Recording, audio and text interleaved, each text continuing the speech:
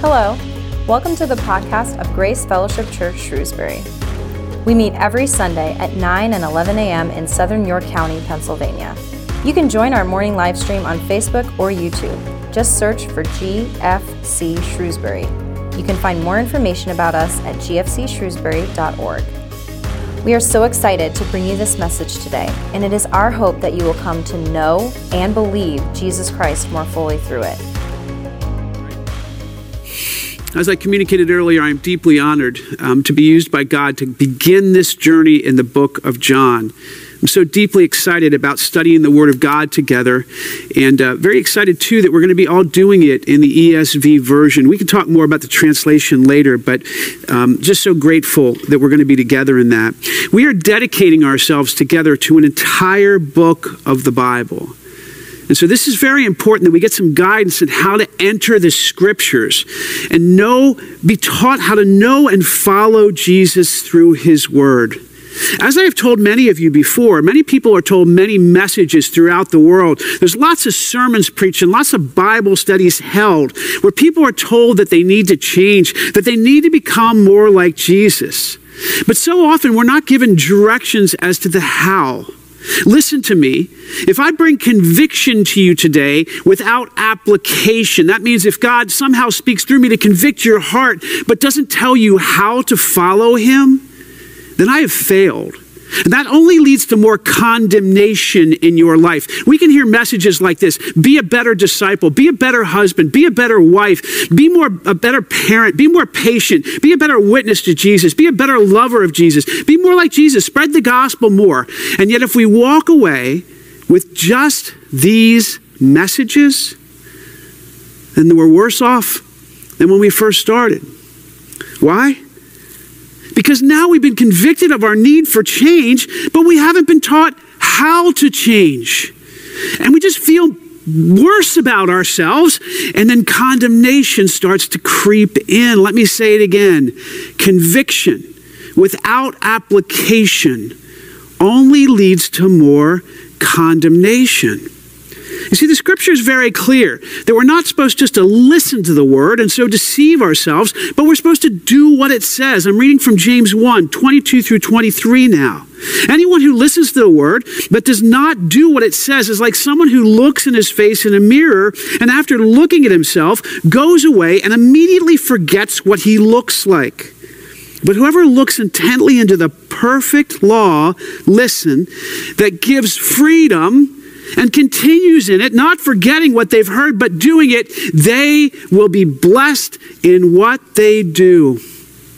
Here we're told a number of things, that God's word is perfect, but that it brings freedom and life. And when we interact with God and His word, we are blessed, not condemned. Listen to 2 Timothy 3, 16 through 17. All Scripture is God-breathed and is useful for teaching, rebuking, correcting, and training in righteousness, so that the servant of God may be thoroughly equipped for every good work. Now listen, can you imagine going through a course of training in some kind of vocational skilled area without ever being told by anyone how to accomplish the task? Pastor Rick Warren, before he began Saddleback Community Church, which I think is a beautiful expression of the kingdom of God, would listen to sermon after sermon. And after the vast majority of these sermons and messages, he would write 3 little letters in the margins of the message notes that he was taking. And here's what they were. YBH. Yes, but how? Okay, I know I'm supposed to look like this, but how? How do I change? Some people think that knowing God is all about getting the right doctrine. If we just somehow know the right things, then automatically we'll change. And while I will never underestimate the value of the importance of what we believe in our transformation, we need to apply the Word of God to our lives in order to become more like Jesus. We need to have a relationship with Him in which we walk with Him. We need to know Him in His heart and then follow Him. That's why Jesus said to the religious people, you scour that book, the Scriptures that testify about me, yet you refuse to come to me, for if you did, then I would give you life. See, it's not just about memorizing a bunch of facts or knowing the right things. It's about knowing the one who is the Word of God and allowing him to speak and following him by applying his word. The most doctrinal book of the Bible is Romans. And yet Romans is still 50% application. That means that every other book of the Bible is more than 50% application. Galatians is almost 100% application. Paul is piping mad at the Galatian church for buying into deceptions that they were hearing from false teachers. And he's filled with instructions on how to live life. Listen, if you're reading the scriptures and your character and life choices are not changing for the better, the problem is not with the Word of God. The problem is with how we are using the Word of God. So in order to launch the series well through John today, I've decided, after counseling with both Pastors Mark and Pastors Ben, to give you a little gift of an insert that you can put inside, if you'd like, of your scripture journal. This little insert is located on the tables outside as you leave today. And for those online, there'll be a link that you can click, I believe, on the Facebook or YouTube post. And then I'll also be sending an email out this week. It's called the Devotional Study Form. And you can just, if you'd like, put it inside your scripture journal. And then you can have that as a reference. Now, by the way, I'm not giving this to you as a formula. I'm giving it to you as a reference so that God can use some of the ideas contained in it to guide your time in his word. So let's take a look at the form together. The top of the form, if you journal this way, you can see a place where there's the date and the passage at the top. So say, for instance, we're going to look at a passage in John. One down from those blanks is a very important box. I don't typically encourage people to check boxes, but this box is very important that you check. It says, pray for insight. Have you prayed and ask God for insight before you've actually entered into the Word? Now listen to me. In John 15:5, Jesus says these words, I am the vine, you are the branches. If you abide in me and I in you, you will bear much fruit. Apart from me, you can do nothing. Now remember, this means that apart from Jesus, we can do nothing that has eternal significance. Millions of people tie their shoes every day, to some extent apart from Jesus. But what you cannot do is do anything that will bear fruit. Well, if you want God to change your heart and your life through his word, you have to understand something. You can't do this in your own strength. You can't do this in your own might. You can't think enough or hard enough to change yourself in the word of God. We can't understand the Word of God apart from the Spirit of God. So we have to come before the Lord before we ever enter into the Word and pray. Something like this. Lord, I come before you now and I ask that you would open my eyes, open my heart, and open my mind and my ears to your truth, and that you would lead me in your ancient paths. I acknowledge my inability to understand your word in my own strength and reasoning, and I place myself fully now at your mercy, asking that you will guide me in a path of righteousness for your name's sake and for your glory. Jesus, I affirm your deep and abiding love for me. I acknowledge that you are truth and that you long to set me free. I thank you that you love to give good gifts to your children, and by your grace and for your glory, I am your son. Show me, Lord, what you want me to see, and have your way with me. In Jesus' precious name, amen. Now look, these are my words. They don't need to be your words. I just gave you an example.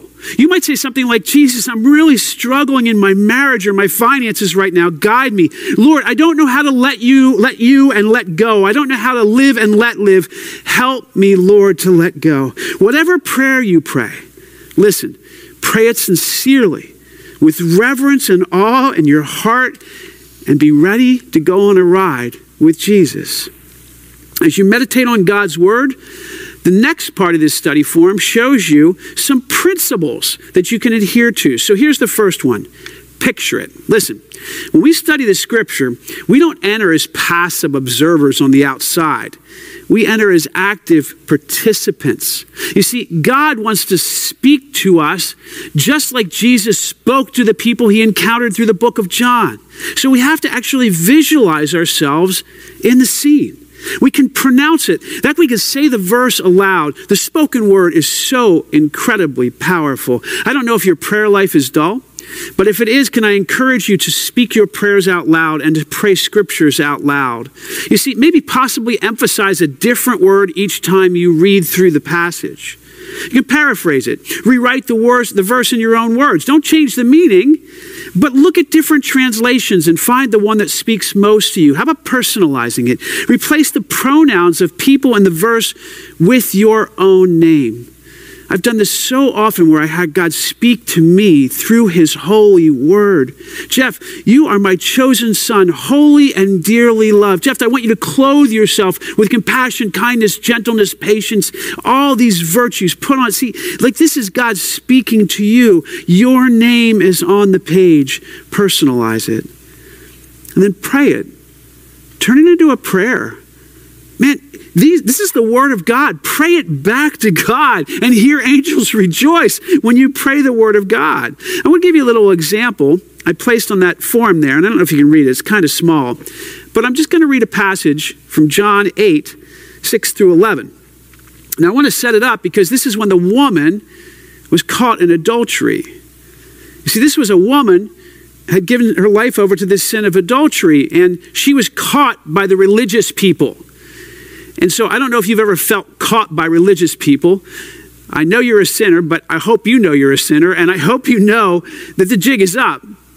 But this woman, she was caught and she was brought to shame in front of the whole area. Like, this was a group of people. I don't know how large the group was, but it was an angry mob of religious people with rocks.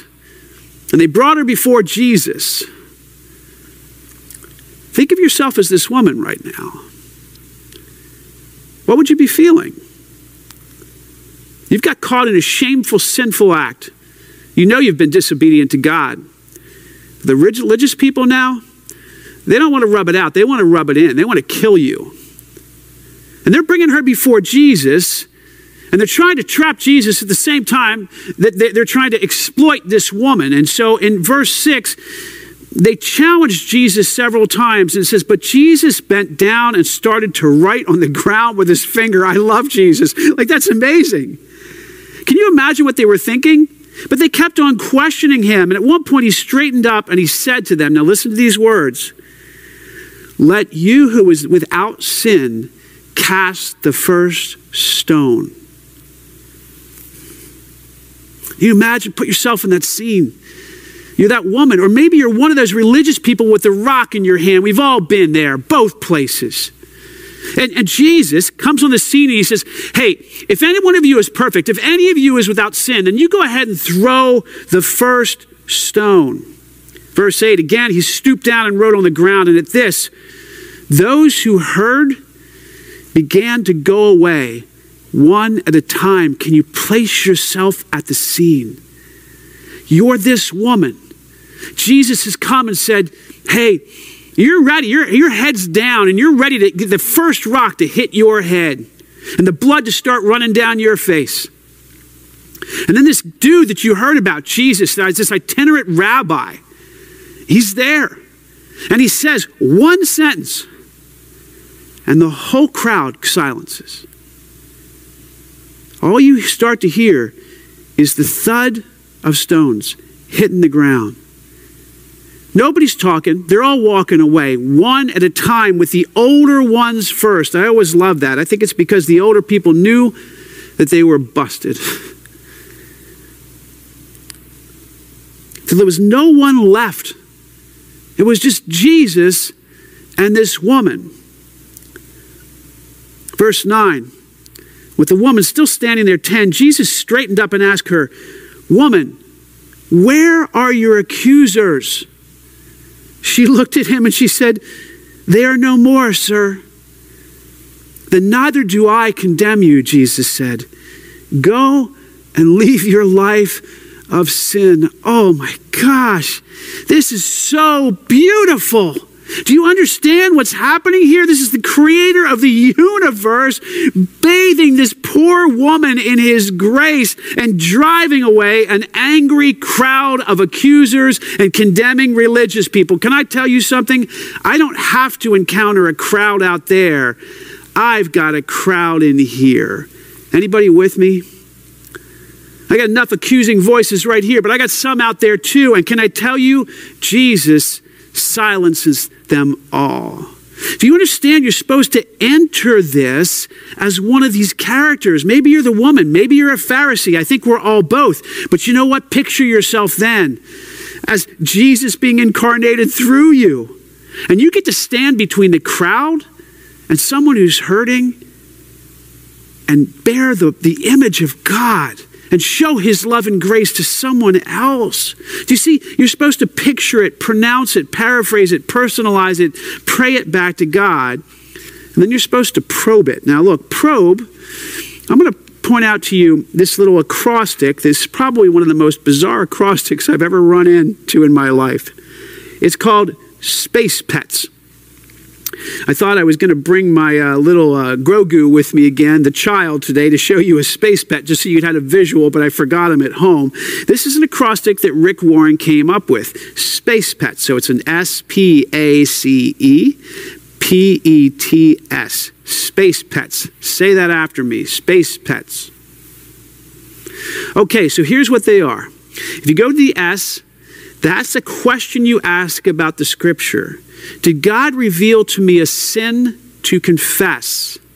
So let's stop for a second. You'd say, well, I don't know. I mean, I've never committed adultery.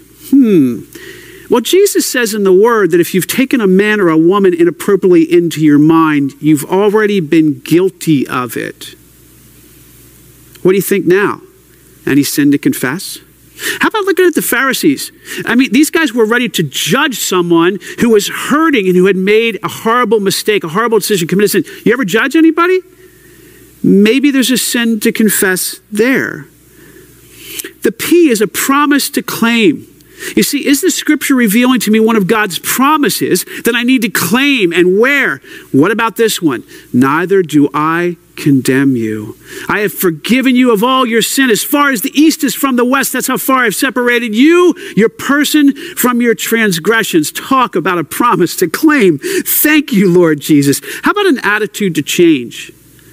You know, maybe the attitude of this woman before this time was that she just didn't care anymore. But certainly the attitude of judgmentalism and condemnation was on the behalf of the religious people. Maybe that's an attitude you need to change. That's the A. How about a command to keep? Go and sin no more. How about an example to follow? Jesus, filled with truth and grace, he speaks to the woman in such kindness. He protects her and loves her, but he speaks the truth to her. That's an example to follow. How about a prayer to pray, or an error to avoid, or a truth to believe, or something to thank God for? You see, this is the acrostic Space Pets, and it is on your little handout. And these tools are meant to help you hear and apply the Word of God. So I offer them to you, and I encourage you to take what you'd like and just leave the rest. So we enter this story as active participants, and by God's grace, we begin to understand who God is and God's heart towards us. Now, let me help you understand something. A.W. Tozer said this: the most important thing that a man can say or do is not what he says or does, but what in his deep mind and deep heart he believes God to be like. The most important thing about you is your image of God.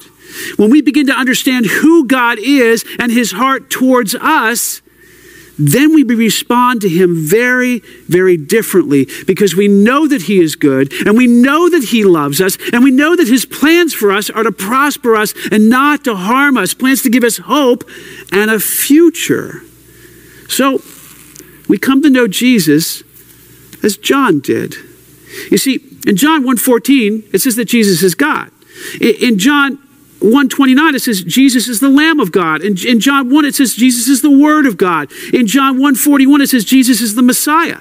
In John 3:29, it says Jesus is the bridegroom. In John 4:10, it says that Jesus is living water. In John 4:42, it says Jesus is the Savior of the world. In John 6:14, it says Jesus is the prophet, not a prophet, but the prophet. In John 6:35, it says that Jesus is the bread of life.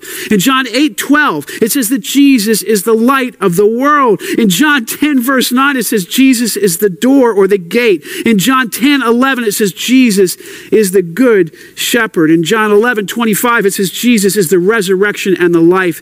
And in John 14:6, it says that Jesus is the way, the truth, and the life. No one comes to the Father but through him. And in John 15:1, it says Jesus is the true vine. Listen, God wants you to know who Jesus is. Because if you know who he is, you will respond like the disciples did when things got tough. You know things got tough at one point. Jesus started talking about eating his body and drinking his blood, and people were grossed out and they ran away. And he turned to the disciples and he said, "Are you going to leave too?" And one of them turned to him and said, "Where else would we go? You have the words of life." You see, if you come to know Jesus like John knew Jesus, when things get tough and when you start questioning him, you'll say, "Where else am I going to go, Lord? You are the one who has the words of life, and you are everything I desire in my deep being." As we come to know God better, we love him more fully, and then we follow him more closely, and we look more like him, and then he is glorified in our lives. So with all this in mind, let's just look a little bit more at the book of John in a way of taking an overview. In the next few minutes, just briefly, I want to look at first the shape of John's gospel, the uniqueness of John's gospel, and the purpose of John's gospel. But before I do that, I have to say something. This word gospel means good news. Now, by the way, I know, like me, you have a committee in your head. And just like me, you have an enemy who wants to lie to you all the time. So just this week, I had a conversation with someone who was buying into deception about what it means to be saved, that somehow you have to do more in order to be saved, or that somehow you have to act a particular way in order for God to love you. Can I tell you something? Those are lies from the pit of hell, and they are not the gospel. Why? Because the gospel means good news. And can I tell you something? The gospel of Jesus Christ is the best news you will ever hear. So let's take a look at the shape of John's gospel. The shape is 21 chapters and 4 larger sections. You can look through it in your book as we talk through this here, but there's 21 chapters there, and there's 4 larger sections. The first largest section is a prologue. That's not very large, it's just 18 verses. But this is so important because this section of Scripture has been called the most exalted and sublime Christology in the entire Bible. I'm going to say that again. Oh gosh, this is so beautiful. The most exalted and sublime Christology in the entire Bible. Christology means description of who Christ is. You read those first 18 verses, which I'm going to assign you this week.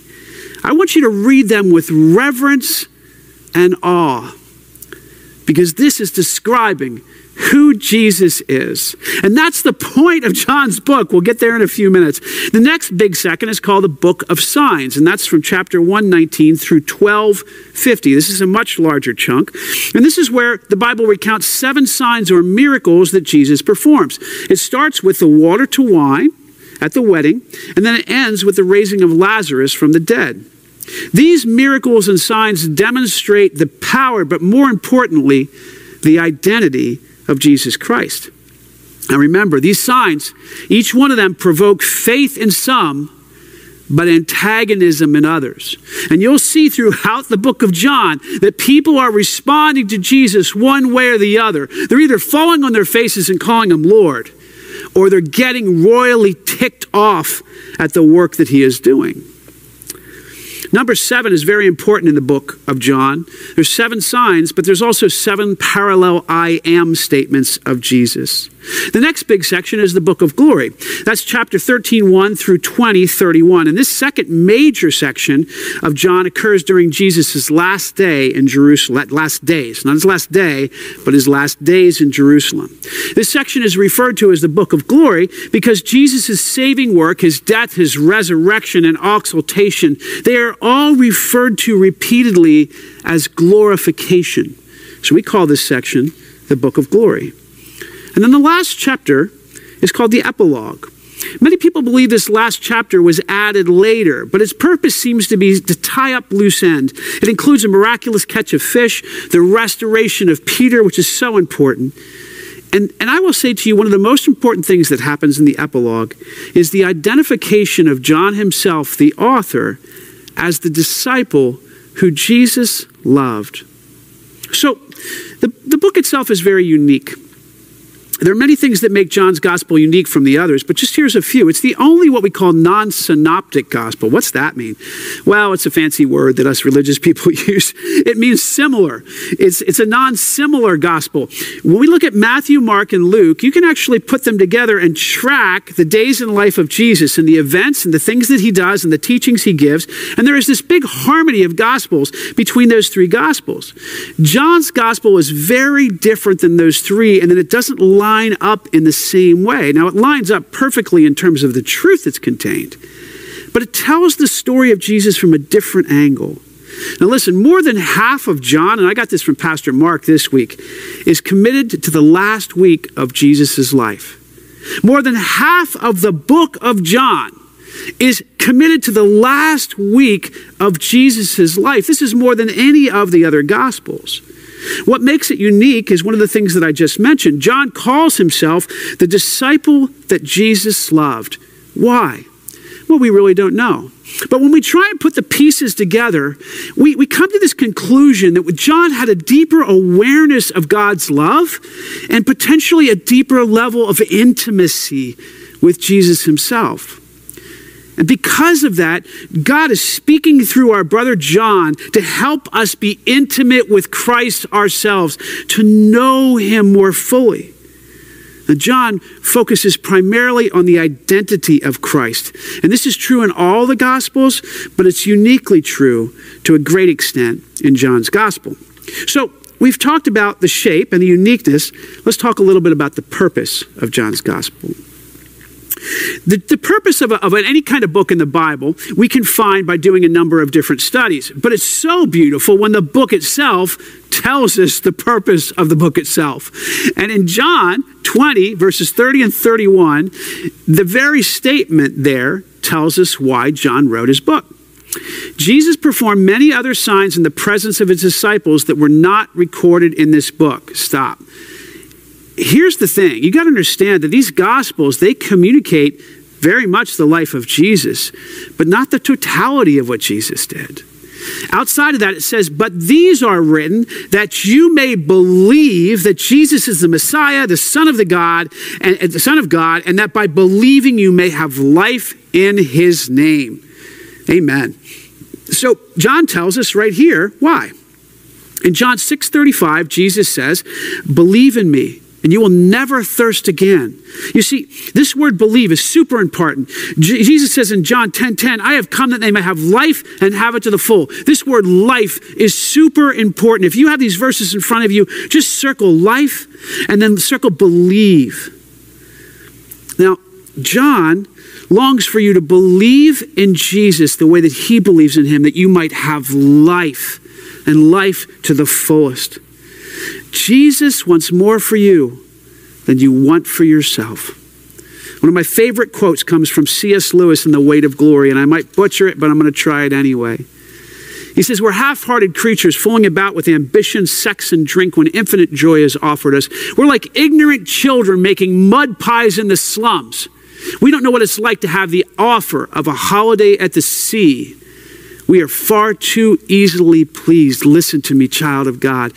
God has more for you than you could ever ask or imagine. And he wants you to have life and life to the fullest. If the Son sets you free, you are free indeed. So here's the truth. Many of us know Jesus, and we've experienced a level of freedom and fullness of life. But guess what? None of us have experienced absolute freedom here on planet Earth. So here's the truth. There's room for all of us to grow. Now, this word believe has often been misinterpreted as saying, well, the book of John is really written to unbelievers. That's not true. It's written to both believers and unbelievers, because the word believe can be translated or continue to believe or grow in your belief. Another way to determine the purpose of this book is to look at the key words. See, this is some of the geeky things that we do in hermeneutics and all that kind of stuff. We sit around and we analyze stuff, and we go through entire books and we pull out the most prominent words. I thought up until this last week in my study that to believe was the most prominent word in the book of John, and it's extremely prominent 98 times. But can I tell you something? It is eclipsed only by the word to know. 138 times. So the purpose of John's gospel flows from the intimacy that John had with Jesus. He wants to provoke us to real faith in Christ, resulting in life to the fullest and eternal life forever. He wants us not just to believe, but to know. And not just to know, but believe. Belief. That's a verb. That's an action word. And so God calls us to both know him and to follow him. So today, I'm going to start us out just briefly. If you want to open up your scripture journal, you can. This is going to be a few minutes in the beginning of John. We're actually going to start here on, there's no page numbers in there, but it says the gospel according to John. And we're going to start in verse 1. I'm just going to read verses 1 through 4. In the beginning was the Word, and the Word was with God, and the Word was God. He was in the beginning with God. All things were made through him, and without him was not anything made that was made. In him was life, and the life was the light of man. The light shines in the darkness, and the darkness has not overcome it. Boy, I'll tell you, in so many ways, I'm looking forward to my sabbatical. Can I tell you something? I'm really jealous that I'm not going to be here going through this whole book with you folks. But, oh my gosh, this is so rich. I could spend a month of Sundays just on those 4 verses. But I want to point out something obvious to most Hebrews that might not be obvious to you. If you heard in the beginning, you would immediately go back to the beginning of the book. So this section of Scripture mirrors Genesis 1.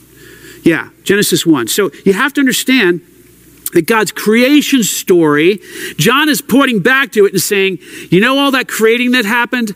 That was Jesus. When God spoke into creation, the existence of all the things that it talks about in creation, that was Jesus going out and doing the creating. And he is pointing to the Lord Jesus as the ultimate creator of everything. By him and for him, all things were made. But let's back up a little bit. He's calling Jesus the Word.